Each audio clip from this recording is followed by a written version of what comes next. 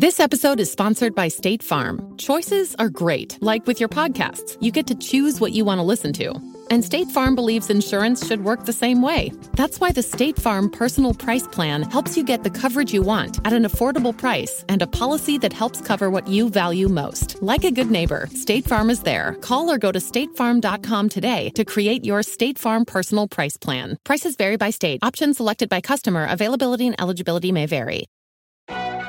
As if the McCrispy couldn't get any better, Bacon and Ranch just entered the chat. The Bacon Ranch McCrispy, available at participating McDonald's for a limited time. Ba-da-ba-ba-ba.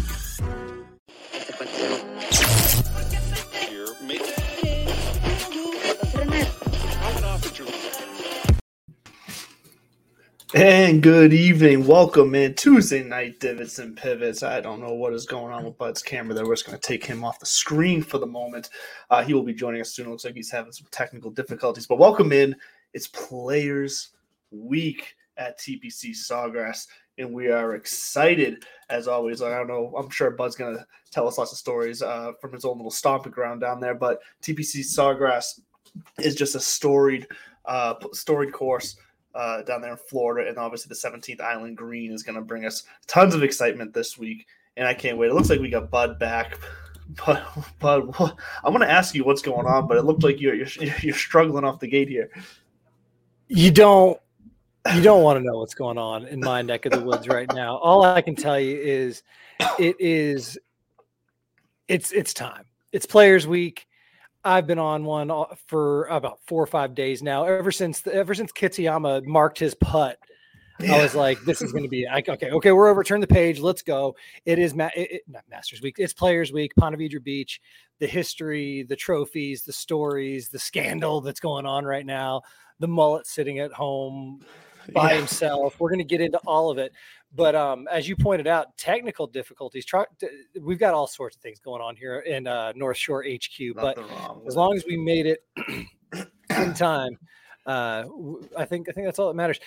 First things first. Yes, I have got to go take care of one more thing. You know, like we got kids, we got this, we got that. That's it's cool. 8:00. I'm trying to balance everything, make you happy, bring the people what they want. So I'm going to leave the studio just for another probably 30 seconds to a minute. And if you could, please update everybody on our fantasy scores. Oh yeah, we'll start there. I don't want to be around for this one. All right, yeah, he doesn't want to be around for this one for sure, because in the world of the DK, I guess we can call it the DK Classic for this year, between Bud and myself, I got the scores up on the screen here for the season total after the Arnold Palmer last week. I do have the lead with 3,449. That's actually a typo. Bud does have 3,405, not 2,405. I'm not beating him that bad, but we both had pretty good lineups this week. I think I had 1 6-6 and 2 5-6 lineups. I believe Bud had a 5-6 lineup as well. So we carried on pretty well. Our picks for the most part hit. Ben Griffin, if you played him and listened to us down there in the 6K range, massive return. Finishing, I believe his final score was 4 under. So that's a huge return for him. Obviously, Rory over Rahm was a good call, saved some money. Sure, we had to pay for the chalk, but it worked out. Rory right down there at the finish. And let's talk about that real fast, because talk about the finish of that tournament. I don't care. Everyone's saying, the PGA's lost its some competitiveness and some entertainment aspect with the guys who've gone to live. If you didn't watch the Arnold Palmer Invitational this past weekend on Sunday, the final day there, that had everything. We had Kurt Kitayama with a 2-stroke lead heading into number 9, triple bogeys that all of a sudden he's one shot behind Rory and I forget actually who it was now. It wasn't Scheffler, but he's behind 2 guys. And but then all of a sudden, everybody who took the lead just kept falling back. And next thing you know, we get to around 15, 16. Kurt Kitayama's right back there, tied for the lead, solo lead. I think by the time we hit 17, and all he had to do, as Bud said with the ball mark, all he had to do was bring it home, and he did. And Kurt Kitayama with a clutch win at the Arnold Palmer, much like my clutch win against Bud this week, as I already pointed out. Which there was a typo there. You don't, if you just seen that, Bud, that's supposed to say 3405 for you, not 2405. So I already cleared that up. I'm not beating you that bad. I don't watch scoreboards until the back nine anyway, so that's why I give you that. I don't know, man. Like I said, technical difficulties here in North Shore, Witch City HQ. But you mentioned it, that ending last week. Let's chalk another one up for PGA Tour. I know it's not really a competition, but it is. PGA Tour versus Live, and PGA Tour delivered again. This is where we need to chew up, not some time, but we got to get into some off-course stuff. If we go too early into the players, then we're just going to be analyzing players for the next hour. Yes. And if you tune into this show to actually make a lot of money, stick around. 9:30. The guys on Plus Money Golf are a little bit smarter than we are when it comes. They're actually just quick programming note. They're actually hitting it at 10:30 tonight. So they're usually on at 9:30 tonight. They're at 10:30 instead. I'm not sure if that's going to be normal, if it's just a 1 week thing. But if you're going to be waiting around for them tonight, 10:30 tonight. Good. 10:30 Plus Money Golf gives you enough time to go have a couple of drinks, loosen up, have some fun with it. Where do you want to start with this? Because all right, we'll go back to Bay Hill real quick. Yeah, like you were saying, Kurt Kitayama, the guy has been there and back. If you didn't see my social media, find me at This Buds For You. I got to change that spelling. It's YOU at This Buds For You on all your platforms. But Kurt Kitayama, he's NCAA, Corn Ferry Tour, Asian Tour, Australia Tour, Mini Tour this, Mini Tour that, Corn Ferry again. He has been Latin American Tour. He has been around the block a million times, and Quadzilla never lost faith. That's the difference in these guys. That's where we saw Joel Damon in full swing kind of go through his imposter syndrome. Kurt Kitayama, even though he's been there and back, it doesn't seem like he's got imposter syndrome. I'm not going to lie, completely wrote him off. Triple bogey on 9, done. You've got every star in the universe breathing down your neck. They've either won here or somewhere bigger. And next thing you know, you and I were chirping back and forth. I was like, this looks like a high school tournament in the state finals, and the pressure's getting to him. At one point, I see Rory's back in the lead, and I think, no problem. If you're right off into the sunset. It felt like Rory was just going to run with it at that point. It's not that nobody wanted it. It was almost like Kurt not being that big, and coming into this scenario, the moment wasn't too big for him because he hadn't been there yet. And so I think it was almost that ignorance is bliss type of thing. You put it all together, 2 balls OB on the weekend, 2 3-putts on Sunday, and he's staring down 47 feet. Otherwise, he's got to go into a playoff against guys who have been there before. Rory, Rory was in, Patrick Cantlay was in. I think Harris English was trying to So get I think in. the final playoff would have been Rory, English, and Kitayama. I think that were the final 3. That were tied. That would have been tied at 8 under. I don't even know. 8 under. And so he kept it together. I will say the marking the ball on that last putt, not only a baller move, but if it's my first win on the PGA Tour, I don't care if it's an inch or 10 feet. I'm marking it, and you're going to give me my time. Well, isn't there like a weird rule with that too? That if it goes in after like waiting 10, like if you wait too long and then it goes in, isn't that like a penalty? So there's also a benefit to him marking it because it kind of stops that timer just in case. Because look, that thing it almost looked like it was wiggling for a while there. Everything in your brain's wiggling. Ever since the big D. No, I'm joking. It's been weeks. It's been weeks. I had to throw it in. It's been weeks. No, to your point, he talked about that. There's a couple things at play there for folks who might not be familiar with it. There is a timer. So if your ball stops on the lip, you have 10 seconds to let it drop, or you basically have to either mark it or just say out loud, like, okay, I'm hitting my next shot. You have to make it very apparent that you're not trying to wait too long. We've seen some recent kind of scandals with people waiting and the timers and this, that, or the other. But the other thing was when he went to go replace his ball and he put it back down, he was working with such a slim margin. Had he put that ball down and then it rolls in the cup, I don't know, because there are rule changes this year. That used to be a thing, like if you make a drop and then all of a sudden the wind blows and it rolls into the hazard, you have to drop again with a penalty. They've done away with that. Like they've done away with a lot of the rules in golf around that kind of this is bullshit kind of category. So, but he was saying when he was putting it back down, he's like, I got to make sure that this thing doesn't like go forward. He dropped that ball mark. It was just an inch or 2 behind, just in case. And I mentioned he is not a direct immediate product of the Corn Ferry Tour, but he has been there. And what a weekend once again for the Corn Ferry Tour that absolutely bleeds over into the Players Championship and beyond. Yeah. I don't know if you were paying attention or not. You probably weren't, because why would you when you've got the Bay Hill, right? Well, we know Super Friends Sports Network is paying attention. How your wife feels. Anyway, so Nico Echeverria, and he's got a brother who is a golfer, who's a pro golfer, college golfer as well. The Echeverria clan coming in hot. Nico won his first tournament down in Puerto Rico. He won his first PGA Tour win. Huge deal. He had been struggling hardcore coming into the weekend, and he said that on Friday something clicked on the range. He felt something, and sure enough, he ran through the weekend. He ran through everybody. It was never really in doubt. The stories were really behind him. Nico was going to get that win. Welcome to the Players Championship. During the Players Only meeting today, there was a great social media video that came out because folks might not understand. The TPC Sawgrass isn't just home to the players; it's home to the players. If you are a Korn Ferry Tour, PGA Tour champions, that is your de facto home course. You have access to the practice facilities. There's an entire Shangri-La, as David Duval put it, practice facility opposite of where you and I can go hack it around before we go shoot 150 on the course. And he was out there to get a workout in. And another kind of mini tour player said, "Oh my God, no players meeting for you," because obviously PGA Tour, big week, they get all the players together. And James, we'll talk about James later. Yeah, we'll get there later. Don't skip class, my friends. Do not skip school. Yeah, that'll be on tea time later. How about that? But watching him kind of step in, and he does get the players. He gets a 2-year exemption. It was such a huge thing. So this chirping about elevated events and the shortened cuts and everything, people forget there's going to be opposite field events like the Puerto Rico Open that are still going to open it up for, and anybody who wants to chirp me, I'm not a mathematician, but if you've got, like, in a couple of weeks, we're going to have the WGC going on, and at the same time, we're going to have a counter event. It's not Valspar, but it's one of those, it is an alternate field event. So you got 70 at the WGC, you got 150 over here. That's 220 pro golfers through the PGA Tour having an opportunity to go play, win, advance. And if I did my math correctly, that's 70 more than most regular weeks on the PGA Tour, right?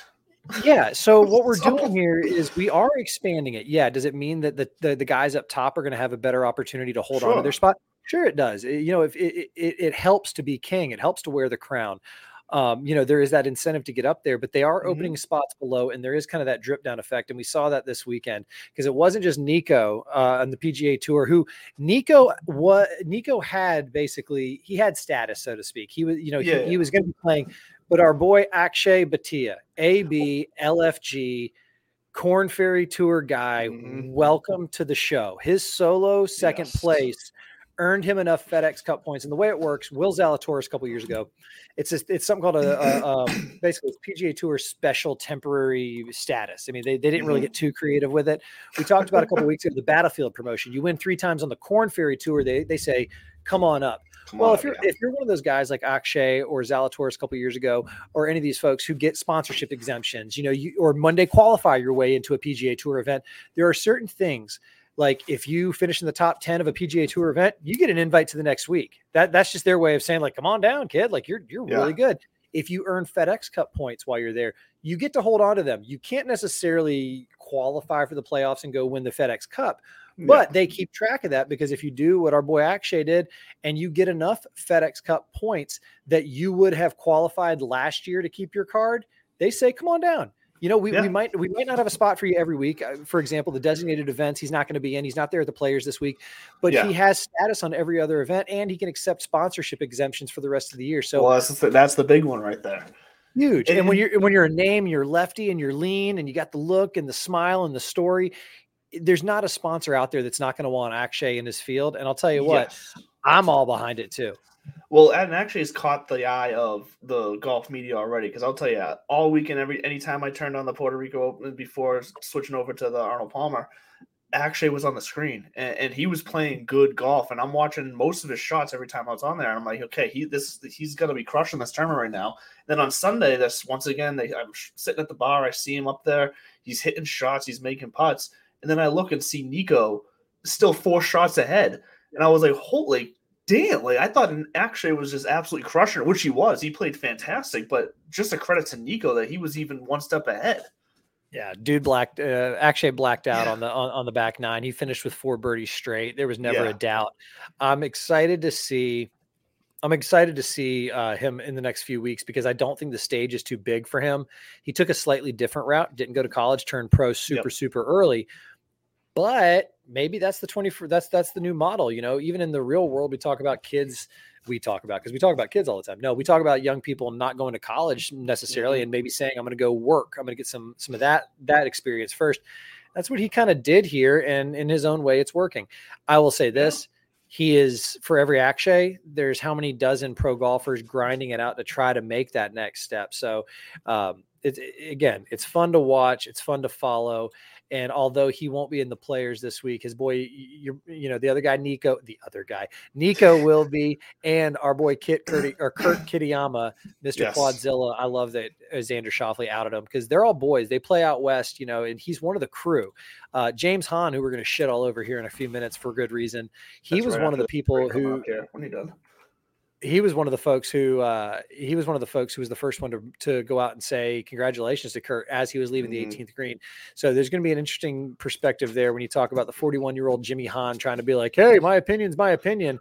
And then you've got the captain Rory being like, yeah, but when it's time to show up, show up.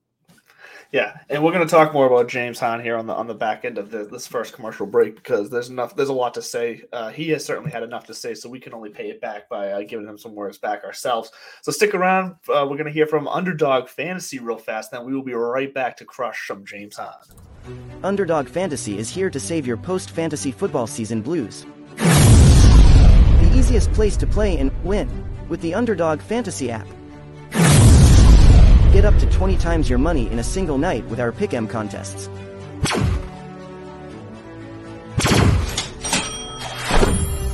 Grab some insurance when setting your picks and win even when one pick fails. Go online now and use the promo code TSS to double your deposit up to $100. Sit gingerbread, good girl. Yes, get on there. Use the code TSS.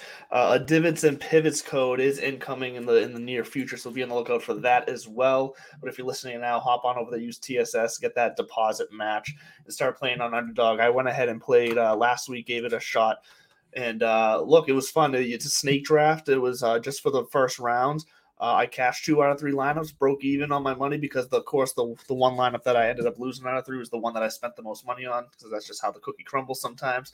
But whatever, I broke even. And look, it was fun because this snake drafts, especially in golf, are kind of fun. We're going to start including in the coming weeks here like a kind of a top 20 format, so that if you are playing an Underdog, you can have a rankings of kind of how you can go through the draft.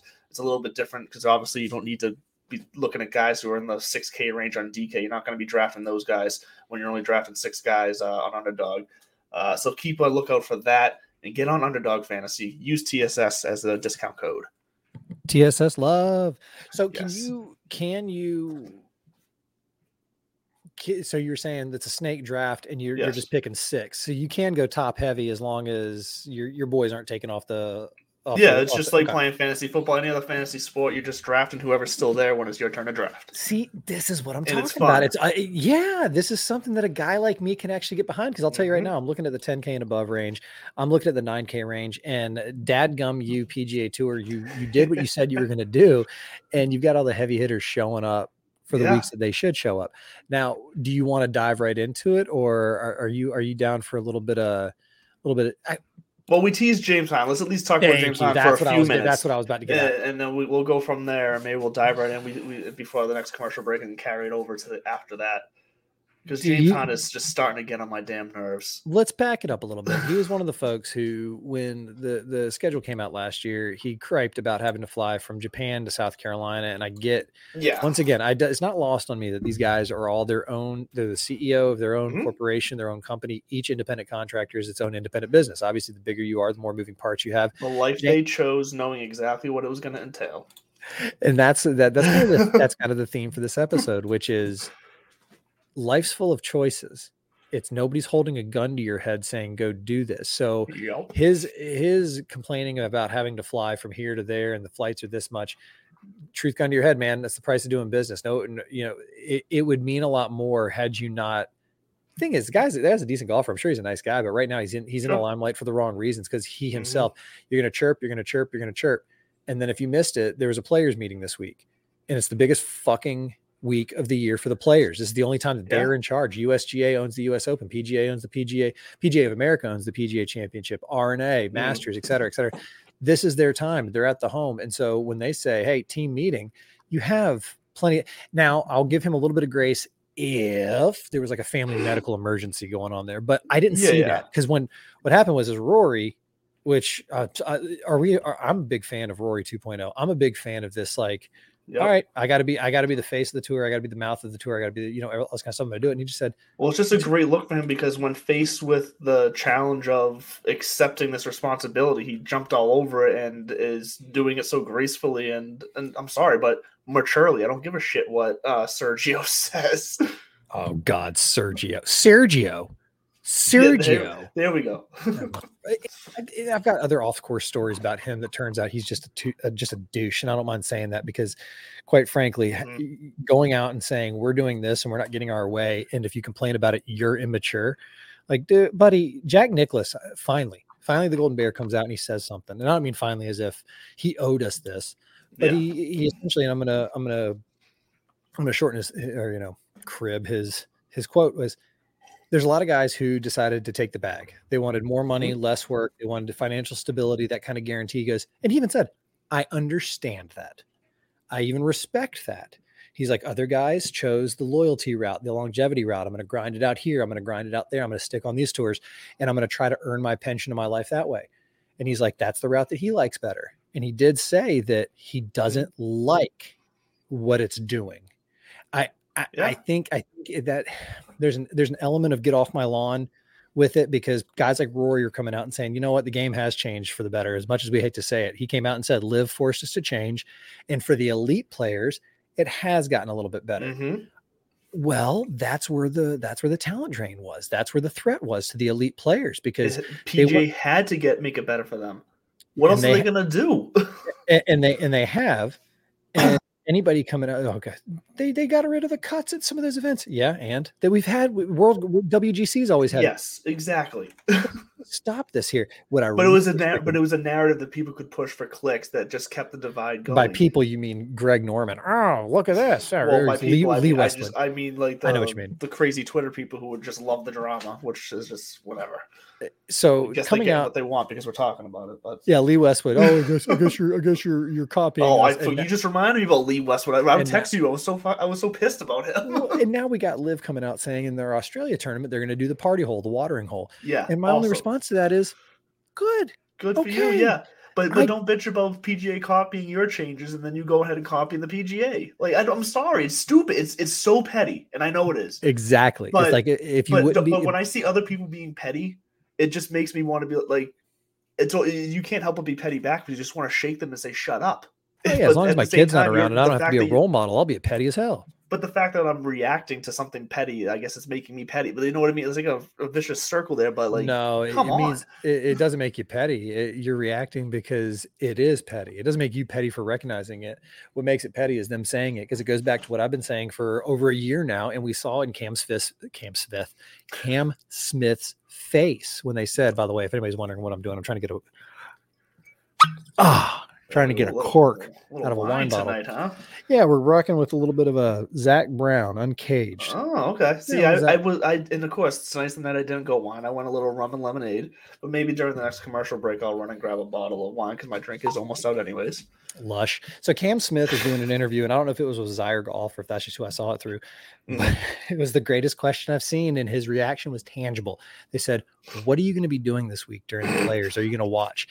And you could just tell. And he goes, "Oh, yeah, man, I live there now."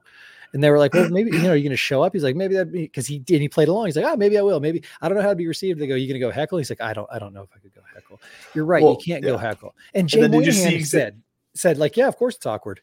Well, then did you see exactly what Liv did to counter that? Because that story was out earlier today, and then. No, I didn't see. Did they actually try to come back and say that? Like a couple hours ago, maybe. I didn't see exactly what time, but they released a picture of him looking through a rangefinder, and the caption said something along the lines of "already looking forward to Tucson." Something like that. It's like, and it was Cam Smith. I was like, come on, like that's gotta be in response to like people asking him what he's doing. Yeah, this is what he's doing. Yeah, like, I'm sure Cam Smith. He's so excited about playing in Tucson this year. Exactly. Right. Never mind missing the Phoenix Open and the Players and Arnold Palmer. It's meant to hurt. It's supposed to hurt. You make decisions, you make your bed, you sleep in it. DJ's not out there giving these. If DJ feels the sting, he's going to do it quietly in the arms of Paulina Gretzky, which makes everything better. But this was the first time that there's no way out. What are you going to be doing this week? And he's like, fuck. Well, there's no tournament for me to play in. You can't like get skirt around that question with a bunch of like tongue-in-cheek talk or anything. Yeah, he can't even go out there. He can't even go out there and practice because it's for tour players. Mm-hmm. And this is the whole thing that I've been saying this entire time. Had they not walked away thinking that they were going to take the shine with them, I'd have more sympathy, empathy, respect. Exactly. But they all walked away, and then they got pissed when by the way, I'm going to say employer, but when the leader or the governing body of their workplace, so to speak, said, what you're doing is going to have these consequences and repercussions. And they all went, well, that's not fair. And they went, okay, go for it. It's like these people who say, I'm not coming back to the office, and their bosses are going, all right, you're fired. No more remote work. And here's the thing. It works both ways with the argument of people saying, well, they're independent contractors. They can do what they want. Well, yeah, which means they have a contract out with someone who, and if they null and void that contract, then the person who they left has no responsibility to care about them anymore. It's not anarchy. This is not Burger King. You didn't get to have it your way. Yeah, there are freaking consequences, dude. And I don't feel bad about it. And I do look forward to watching Tucson and Australia and the other live events because, like I said before, the fact that it's on the CW makes it accessible for me. I know the players and the names. Mm-hmm. What I'm trying to wonder is how the hell are they going to be attracting new people? Because golf's not. It's not like this is a LeBron James type who's going to say, no NBA for me. I'm going to go hop on this new hotshot league. They're picking off. They got the Oklahoma State All-American guy from Spain who last year won on the Live Tour. That's how much I know. But names are irrelevant. Like Chakarara or something. It's begins with a C, his last name. Yeah. It's irrelevant because he was not that big of a name. They didn't go out and snag Jordan Spieth coming out of Texas or Justin Thomas coming out of Alabama, or even Will Zalatoris coming out of wherever the hell he was from. They're snagging whoever they can get in the hopes that they're going to build a product. And I think what they're finding is that golf wasn't the product. It was the PGA Tour golfer was the product, because I was talking to a guy, Acorn Hills Golf Club, a clothing brand, great guy out of Pennsylvania. He's a college golfer himself. Yep. His name's Nate. And we were talking the other day, and we were just talking about how, like, where is the next wave of golfer gonna go to? They're gonna stay in the PGA Tour. One of the guys he works with is a +9. He's a club pro down in Texas. He's a +9 for folks who aren't keeping score at home in the golf handicap world. That's the good side. Yeah, that's like basically, although handicappers, true GIN purists are going to be like, that's not how you explain it. It's not like saying he averages 9 below par. Yeah. The handicap is kind of designed to show what you are capable of, not necessarily what your average is going to be. And that's like me. I posted earlier, I just registered for the Mass Open this year, and tomorrow morning is the Mass Amateur registration. I carry a 0.8 handicap index right now. That doesn't mean that I averaged 72. I probably averaged 73 to 75, like on any given course, right?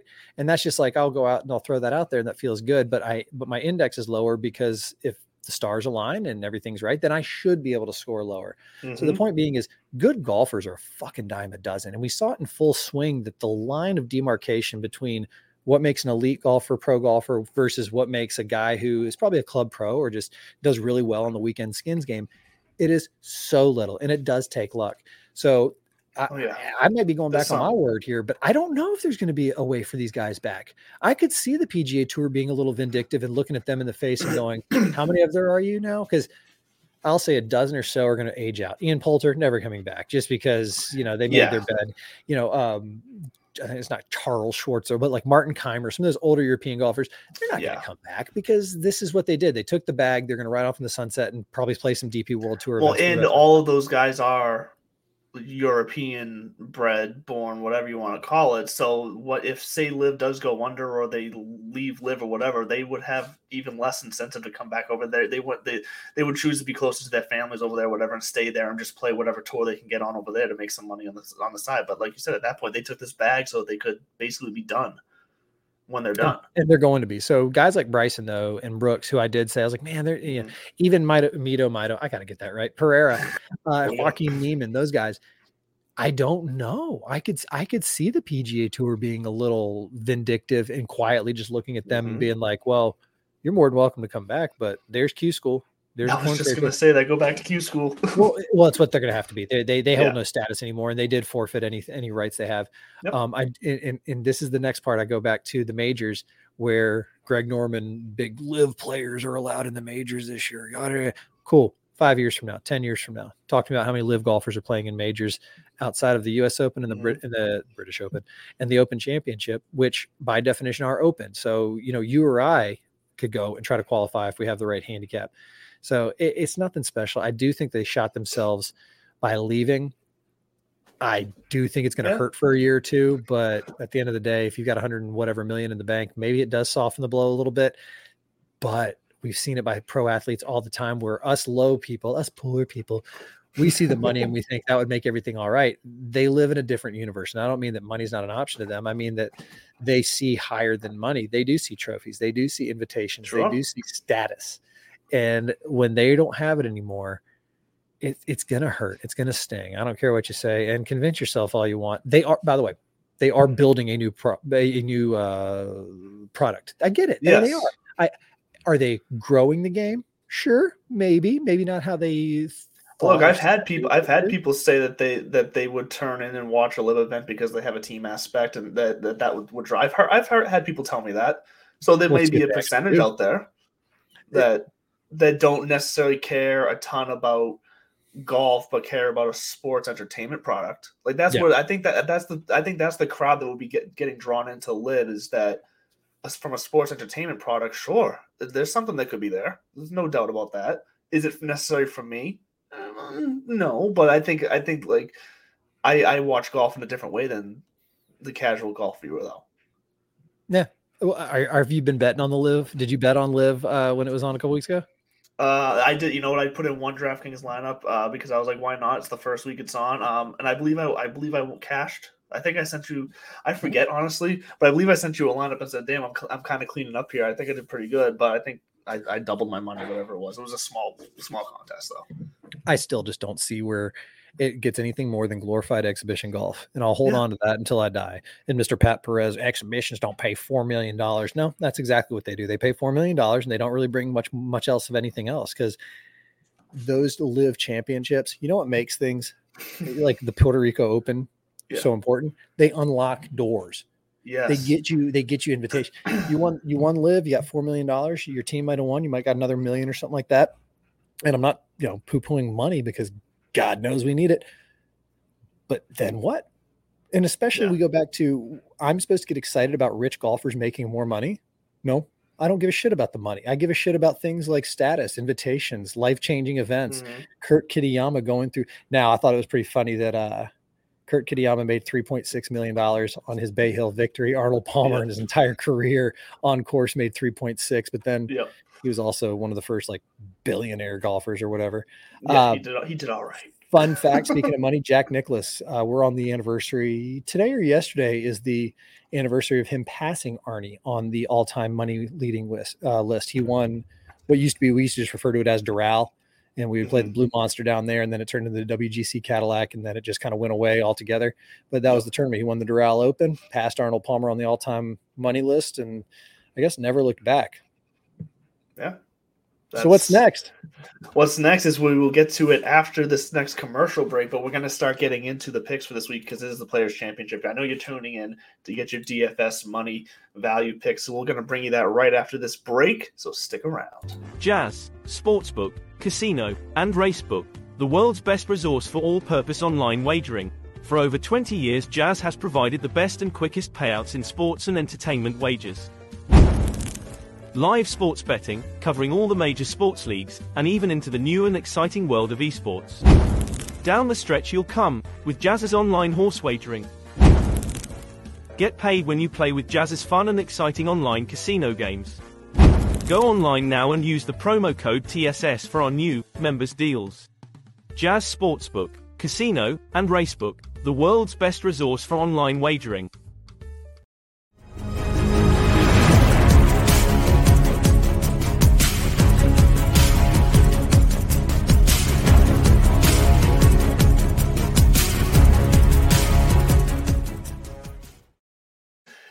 And if you're new to the show, that new sound right there means it's time to get into the DFS picks brought to you by Underdog Fantasy, who we heard from earlier.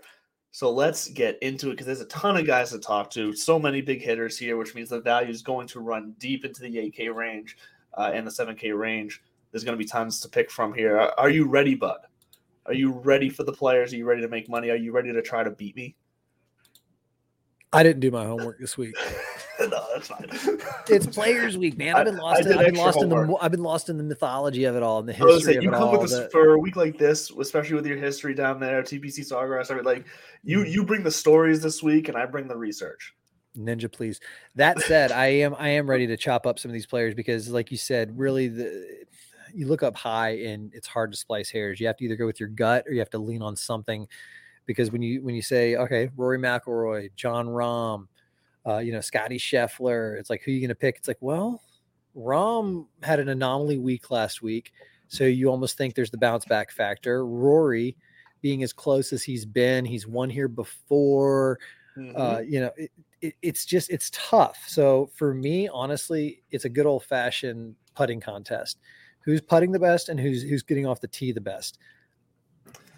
Yeah, I think this is another course, feedback course, famous for, if you haven't been down there, it's gorgeous. There's no two holes that go in the same direction. So every hole is a wind change. Every hole is, a change from a 3 to a 4, a 4 to a 5, a 5 to a 3. And every hole has water in play. That's one of the defining characteristics of this course. The stadium mounds. Yes. Pete and Alice Dye. They got 415 acres of swampland sold to Dean Beeman for $1. And they said, let's get a golf course here. Well, 18 inches of elevation change, and they had to build 30 to 40 foot mounds. They'd be digging out these canals, digging out these ponds. And that's actually where the 17th island green came from. It wasn't originally supposed to be an island. There was supposed to just be a pond near it, but they needed more and more of this beautiful dirt and sand that they were finding down there to build these mounds up. So Alice Dye was like, just make it an island. So we have this. Honest, they got sick of digging. They got tired. I grew up down there, man. You dig 3 feet, you hit the water table. So a week like this, you got to be in position off the tee to score, and you got to be rolling the rock. Outside of that, it's all kind of a crapshoot because if you're not off the tee, I don't think you can scramble hard enough to make up ground at a course like this. You have to have a clean week, and for that reason, it's another one of those. I don't think that we're going to see a no name come out of there. I think it's if Kurt Kitayama is holding a 2-stroke lead this week for his first win, I think he does crumble in the back nine. It's a whole different ball game, but ifs and buts. So starting up high at the top, let's first say, what are your key stats this week? Like I told you, for me, I'm just going with the 3 reliable, which is off the tee, putting, and then approach. So right there, keeping it simple, keeping it in the fairway and rolling the rock is what's going to get it done this week. Yeah. I went a bit more in depth as I typically do. Compared to, you usually use like 2-3 stats. I usually use 5. So my 5 key stats this week are going to be strokes gained around the green, like you said. So I'm going to kind of go the opposite way. You said that it's tough to kind of scramble and get up and down around here if you're not finding it. So I kind of had the mindset of I want to find the guys who can pull that off because those are going to be the shots that are a difference maker here for me. Birdie or better gained as well. Strokes gained approach it's going to be in there every week. So that's a no-brainer.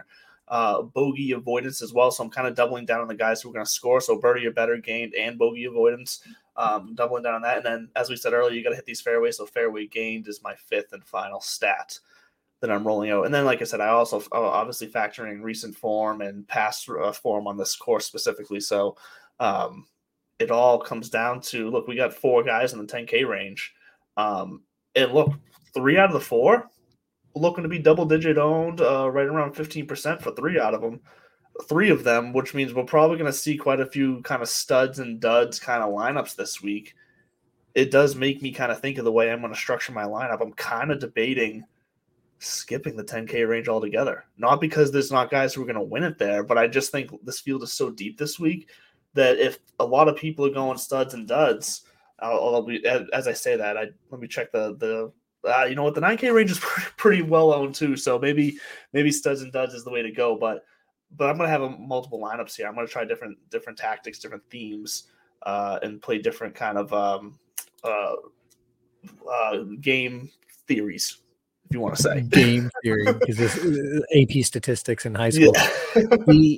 Your point's valid, though. You're going to have to eat some chalk this week because Yes. anytime we have a star-studded field like this, there's a reason that the stars are all here. They're all freaking good. But it does spread the ownership out too. You're not going to have guys up around 20% owned. Like you're probably the Right. highest is probably going to be like 16, 17% because there's so many names that people are going to be drawn to. It does spread it out a little bit.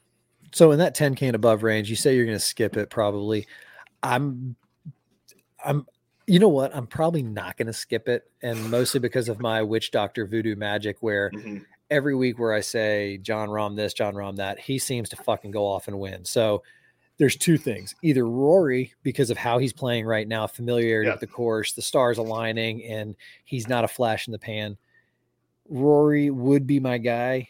I almost want to pay for John Rahm because I think that he is going to have one of those bounce backs. I think I jinxed him because he had that low first round at Arnold Palmer. Then he shoots 76 and he comes out with the quote of the weekend. It's fucking hard out there. The wind blowing 30 is fast. It was great. And I thought to myself, you know what? This could be that kind of thing. Nope. He just kept on it was off the rails and he let it stay off the rails. Yeah. Did not bounce back, but he's also not he's won how many times in the last 6 months. So he's not one to stay away for long. I think, him or Rory, but then again, Xander's hitting the ball very well and he's watching all his buddies win. He just saw Kurt win, who he's really close with. Scotty Scheffler is probably having the quietest run because he had wins last year. He won at the Waste Management this year. He almost defended again last week, but I always keep overlooking him. And I think it's just because it's hard to catch lightning in a bottle twice. So Scotty Scheffler is actually my number one in my model this week. Just with the way it all shakes out, he is number one in my model. I do want to quickly get to, because you mentioned Rory and his history here and it being too good. Which, he has a lot of history, a lot of experience here. When I look at his last 5 appearances here, sure, he had the win in 2019. Obviously, you can't ignore that. Missed the cut in 21, missed the cut in 18, and other than that win, T30s, like T33, T35. So, sure, but if you're paying $11,000 for a guy based off of his history, that just on that idea alone, that logic seems almost flawed to me. That's why I'm paying $11,000 because for his current form and the fact that he's won here, not his overall history, but the fact that he's won here, which means, and look at Tyrrell Hatton. Tyrrell, love him. He almost pulled one off last week, just straight out of the fact that he's won there before. I love watching him play because he's every single one of us on the golf course. Everyone, you see him anytime the camera's on him, he's talking, but he's not talking to anyone but himself, and he's talking out loud. He's getting mad at himself, and he's walking around being demonstrative, like this posture. He's fun to watch because he's real. He's the English John Rahm. Like when John Rahm does it, we call him fiery. When Sergio does it, we call him stupid. But when Tyrrell does it, when he does it, we all relate to it. I think it's just because he's Anglo-Saxon versus European and Spanish, and so us whiteys can be like, oh, look at that Tyrrell, just like one of us, as opposed to being like, oh, I also think he's not as big of a name as Sergio was when people were pissed at him, and as Rahm was when people were pissed at him for Rahm's likable though. Rahm would come off the course and just be like, listen, I go from one hole to the next. I walk away with. Sergio came off and would still cry. Just get over. Although Sergio past champion here, I mean he's one of this place. He is a name. All right, so 10K and above. Your point is valid. I'm an idiot for not looking at Rory's history, and that's not what I meant. I am for skipping it. But the 9K range, you alluded to it earlier. I mean, you're going to have to go deep in it because I even looked down into the 8K range. But the 9K range is, again, full of studs. Max Homa's already won. Patrick Cantlay is on the cusp. Colin Morikawa is suspect at 9,500. He hasn't done enough recently. And same thing with JT, Justin Thomas. Justin Thomas is one of my favorite players, out there. But I feel like maybe this is the week it clicks. But I wouldn't mess with that. If you're looking in that 9K range, top or bottom, either if you're feeling some Max Homa and he works out, I'd stick with it because he has got that little flair now. He believes he can win. And now that he's done it a couple times out west, he might be thinking to himself, what the hell's stopping me? Like I'm there. It's kind of like Scotty Scheffler last year. Once you break through a couple times, it can break down that wall of doubt. But I'm going to go down to the bottom of the 9K range. If I'm playing a flag with anybody, I'm playing it with Tony Finau. Okay. He ranks out top in strokes gained approach. He's playing damn well right now too. He's playing well, and this is the kind of week where stars align, things happen. 5 straight top 25s. Bada bing, bada boom. Yep. So And that's sure. my 9K love. So no, and you know what? He was one of the guys I was back and forth with between him and Sungjae because they both are just in good form right now, and it's also just lines up as a course for them. Finau does have 2 straight missed cuts here, but it feels different this year, if that makes sense, coming into this tournament than it has in the last 2 years. Finau feels like he's in better form entering this tournament than he has in the past. I put more stock in recent form than tournament history. Yeah. Now that we've done this back to back, and at the top, because yes. I think these are the guys who are good. Yeah, when you get to the lower price ranges, you can find value in guys who have a good course history. Sure. But yeah, Tony Finau and Sungjae and both of those guys at the lower K range are there for me. And you know what? I do like Colin Morikawa. I know he missed the cut last week, and I know he missed the cut at Phoenix. It's a ball striker's golf course, but it's a ball striker's golf course again. Yeah, and he hits the fairways. Yeah. So when you put those two things together, if he ranks third in my model, he's only projected at like 11 to 12% ownership. Like Colin Morikawa might be where I'm going to be starting a lot of my lineups this week at 9,500. And you'll know by mid-afternoon Thursday whether it was smart or not, because if his little 285, 295 butter cut off the tee is working and he's hitting his 6 iron, he hits a 6 iron better than most guys hit a 9 or a wedge. Like his irons are fucking stupid. If those two are clicking, I agree, because he's a major champion. The head game's there. We all saw full swing, and we saw the level of confidence that he plays with. So, sure. I just don't endorse it. But then again, I've eaten rarer crow in my life. 8K is where I think it gets fun, and I think fun because we just had our boy Tyrrell. I don't know why he's 8,300. Depends on your version of the word fun. I'm interested to hear here. It's fun for me because I love Victor Hovland. I love Will Zalatoris. I love Matt Fitzpatrick. I love Cam Young played well in Puerto Rico while we were all watching Bay Hill. He was out in Puerto Rico doing all right. But sticking true to my theme, I want some Jordan Spieth. No, hold on. Cam. Wrong Cam. Oh, okay. I was going to say, wait a minute. You say Cam didn't play the Arnold Palmer? Yeah, no, he was. No, he did play the Arnold Palmer. Oh, wrong Cam. Yeah, wrong Cam. Yeah, because Cameron Young finished T10 at the Arnold Palmer. I was going to say, I could have sworn I saw him on the leaderboard. He definitely did, but I was trying to dismiss him anyway because I want to get to Jordan Spieth. That's fine. I don't want him either, so that's fine with me. I want to get to Jordan Spieth. Jordan Spieth played well last week at Bay Hill, and he was scrambling. It's going against my model of hit the fairways, putt the rock, because he was all over the dadgum place. Yeah, but that's on brand. Can't find a fairway right now. But he's the right-handed Bubba Watson, and as long as he's scoring, then hell hath no fury like a fairway found for Jordan Spieth. And if he finds him this week, look out, because he's rolling the rock. He's definitely doing the scrambling around, and I'm not building lineups around that. But I will build fantastic right now because that's his brand of golf. He is putting so well right now. So yeah, if he can find anything off the tee where he can find some fairways, because that's the only thing that's dropping him down my model right now. And the fact that he finished T4 last week in Arnold Palmer and he still wasn't finding fairways, to your point, like he's still playing confident golf. He just needs to figure out getting off the tee box. Maybe he has to put the driver away. I don't know what it's going to take, but he just has to be in the short grass, and he's the way every other part of his game right now has been on fire. Well, it sucks is you can't put the driver away at Sawgrass too much, unless the wind is helping. But then again, like I said earlier, just under 7,200 yards. Yeah, yep. But there's so many dog legs, and the way that they built it with the wind coming off the coast.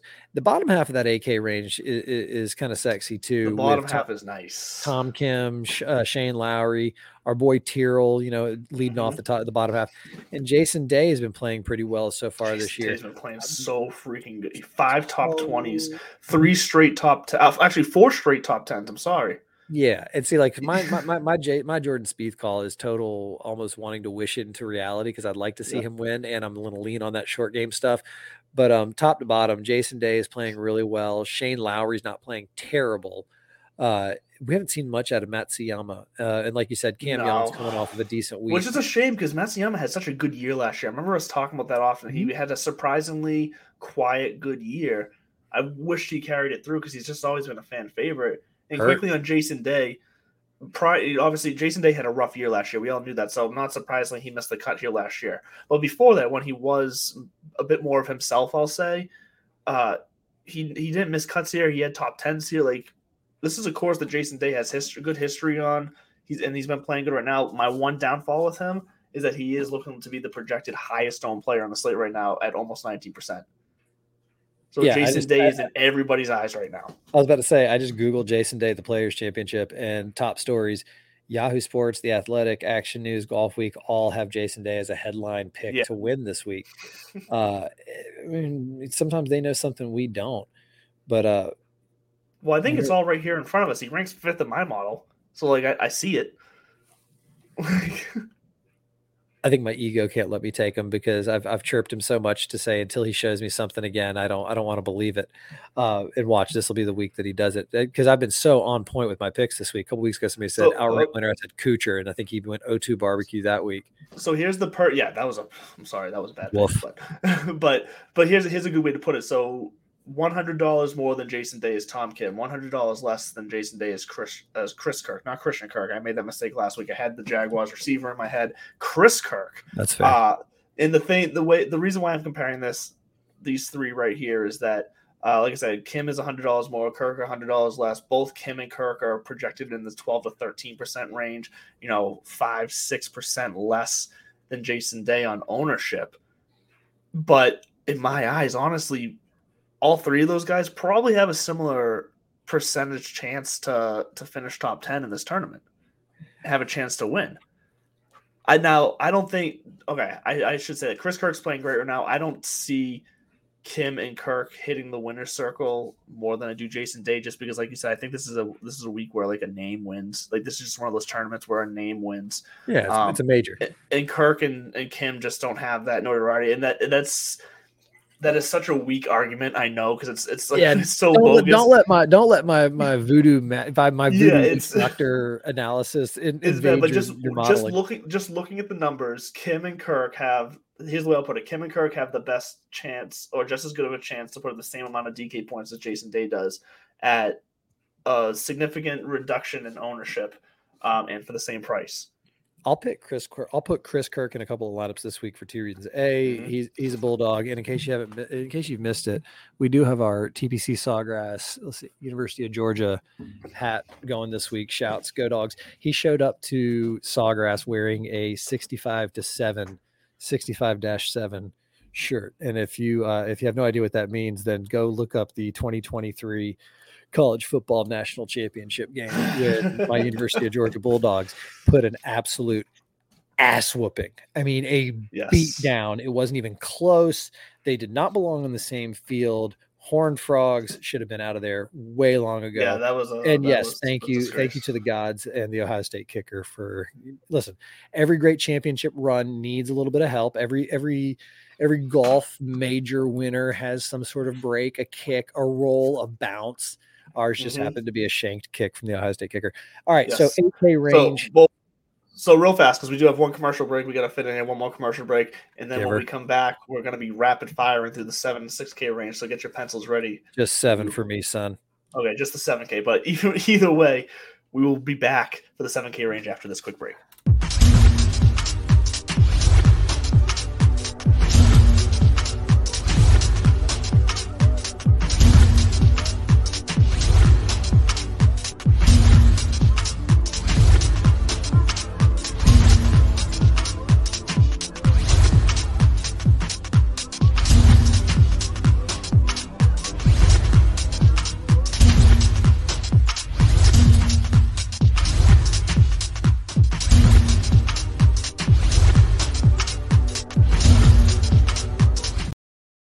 For you audio only listeners out there, we were not in a club. That was an ad for Pro-Am belts. So if you want a belt trophy, like a wrestling championship belt for any of your fantasy leagues for the winner, go check them out. Same thing, use TSS as your discount code over there.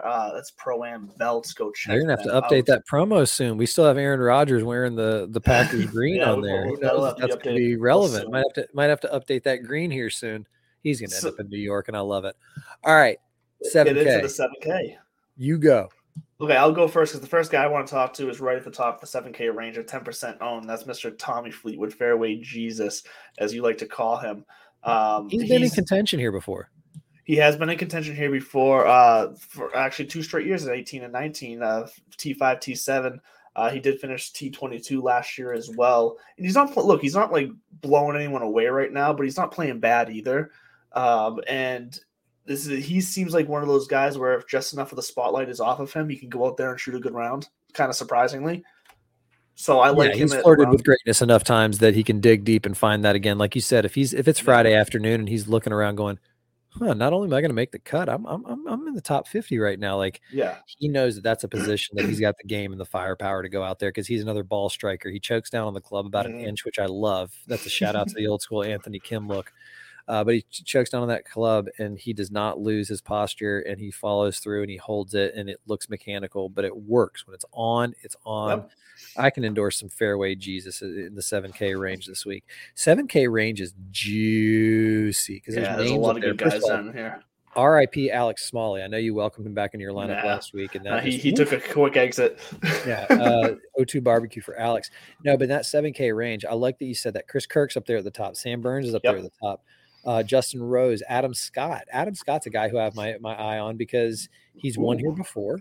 He's hitting the ball well, and he just debuted some really sexy irons that have his little AS on the back, muscle back blades by like Mirio or whatever the hell it was. Justin Rose had a golf with them 2 years ago. I think they're just a high-end golf club manufacturer that's trying to get a name every couple of years to try to get some corporate executives to pay $10,000 for some fucking irons. Did you see PXG just laid off like 7,000 people or whatever the hell it was? Not 7,000 people, but it was like a lot. That's surprising because they've been pushing some ads recently. I've been seeing them everywhere. Maybe they're shifting their operations. Yeah. If you're curious, though, it's cautionary tale. Snake Eyes. Snake Eyes was a wedge. And, hey, it's Players Week. Coming full circle. 55 minutes into this. I used to live in Jacksonville, Florida. Across the street from my house was a guy named Ernie Vatterson. Ernie Vatterson had a shop in his garage where he would tweak golf clubs. And he and the players, when they would come to town for the players, they would go to Ernie to get their wedges tweaked, to get the blades, sharpened a little bit, to get the grooves done. He, over time, developed his own wedges. They were called Snake Eyes. They were wonderful. The company started getting big and big. They went to irons, then they went into clothing, and then they went under. They just got too big too fast, and they tried to overexpand. And so Adam Scott, with his new muscle back blades, which I'm sure just whatever fucking clubs he was hitting before, the manufacturer said, can we just put our logo on there? I'd keep an eye on him. Anytime I overlook him, he seems to do well, and he's staring me in the face right now, and I kind of like it. He's surrounded by people that I want to play. I want to play Thigala. I want to play Billy Horschel. Hell, I want to play Keegan Bradley the way that he's been playing, or even Ricky Fowler. Look at Tom Hoagie's there at 7,400. Corey Connors, ball striker, 7,400. The 7K range is rich. I do think that you can avoid the 10K and above and make a living between 7 and a couple of 8 or 9 guys. Sure. So if you're going to do that, look for experience down here, because I don't think you're going to find a no-name coming out of the 7 or the 6K. You're not going to get Eric Cole, who no. a couple weeks ago in the 6K range. It's not going to happen here, not this week. No, but you might see a Seamus Power. Harris English is down here. Harris English was just had a fantastic week. He was half an inch away. He was 2 putts away from being in this fictitious playoff that never happened. So 7K down here, like there's some guys on there. Spend some time in the 7K range. Keith Mitchell didn't get it done last year, but every week before that, he's been on the radar, and he's an East Coast guy too. So I don't know, man. 7K is kind of sexy. I'd say right now, if truth gun to my head, I'd say the winner's going to come out of 7K, the upper half of 7K. Look, there's some names down here who could do it. I think a lot of people are, and the projected ownership is showing it. A lot of people are forgetting about Justin Rose and the good start he had to the season. He's missed 2 straight cuts, he won at Pebble a couple weeks ago. But he won a couple weeks ago, right before the straight 2 missed cuts. He's projected under 5% ownership right now. But this feels like the type of course that Justin Rose can make some noise at. The only thing staring at me in the face with Adam Scott is the 115th ranking in my model. So I am staying away from Adam Scott this weekend. I get why you're saying it, but I can't believe you can see past his eyes and his smile. After that, rankings don't mean shit to me.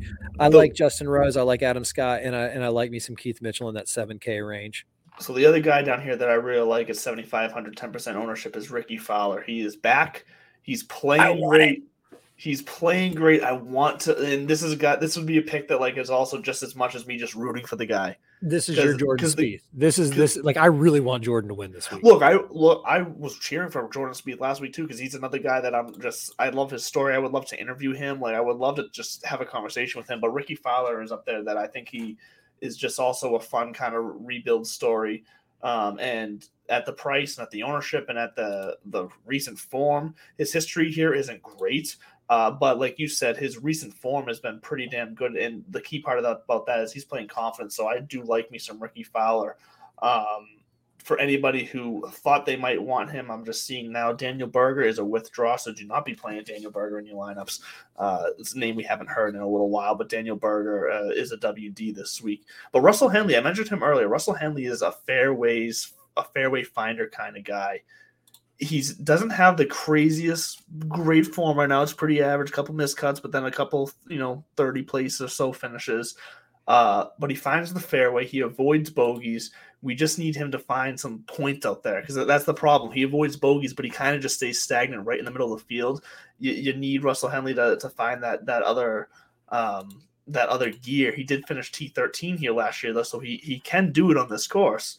So if you're looking to take a stab down here, Russell Henley's another guy, but my favorite is probably Ricky Fowler in the 7K range. 2015, Ricky Fowler wins the Players. 2016, Jason Day wins the Players. 2017, Siwoo Kim wins the Players, who we didn't bring up earlier, but he's on my model. He's also on my model as well. He's 13th in my model. The best part about Ricky Fowler winning the Players is when his then girlfriend came out to give him a big hug, and then the trophy ceremony, she was wearing ripped jean shorts and like a blouse tied. Because 10 years ago, say what you want, but she was a very, very, very pretty, very attractive, but she was definitely scantily clad for the PGA Tour event. Perspective. That's kind of what also pivoted it to, what are we doing here? We're not the button up. We are the PGA Tour. We're the players. We're supposed to have fun. This is our whole thing. So I love your Ricky call. I hope he does it this week. Me too. And quite frankly, whoever ends up hoisting that trophy at the end of the week is, going to have their life changed. So here's to Jordan Spieth. Here's to the studs and duds this week. And here's to the 7K range, where I do think a sneaky winner is going to come out. Back to you in the studio. Look, I love it. I hope it happens because that would be a fantastic story. And I would say it's the young guns or the David versus Goliath when it comes to going up against the big guns. But there's just so many names still down here in the 7K range that I consider big guns. That this is going to be a fantastic week of golf, especially coming off that Sunday finish we just had. I'm pumped. I'm going to be watching it all. That is going to do it for us, though. I hope you got your picks in. Get on DraftKings. Get on Underdog Fantasy. Try out the snake draft style over Underdog. Use the TSS discount code. Get your deposit match over there up to $100. And we will see you next week to recap what should be a fantastic weekend at the Players. Have a great night, everyone, and we love you.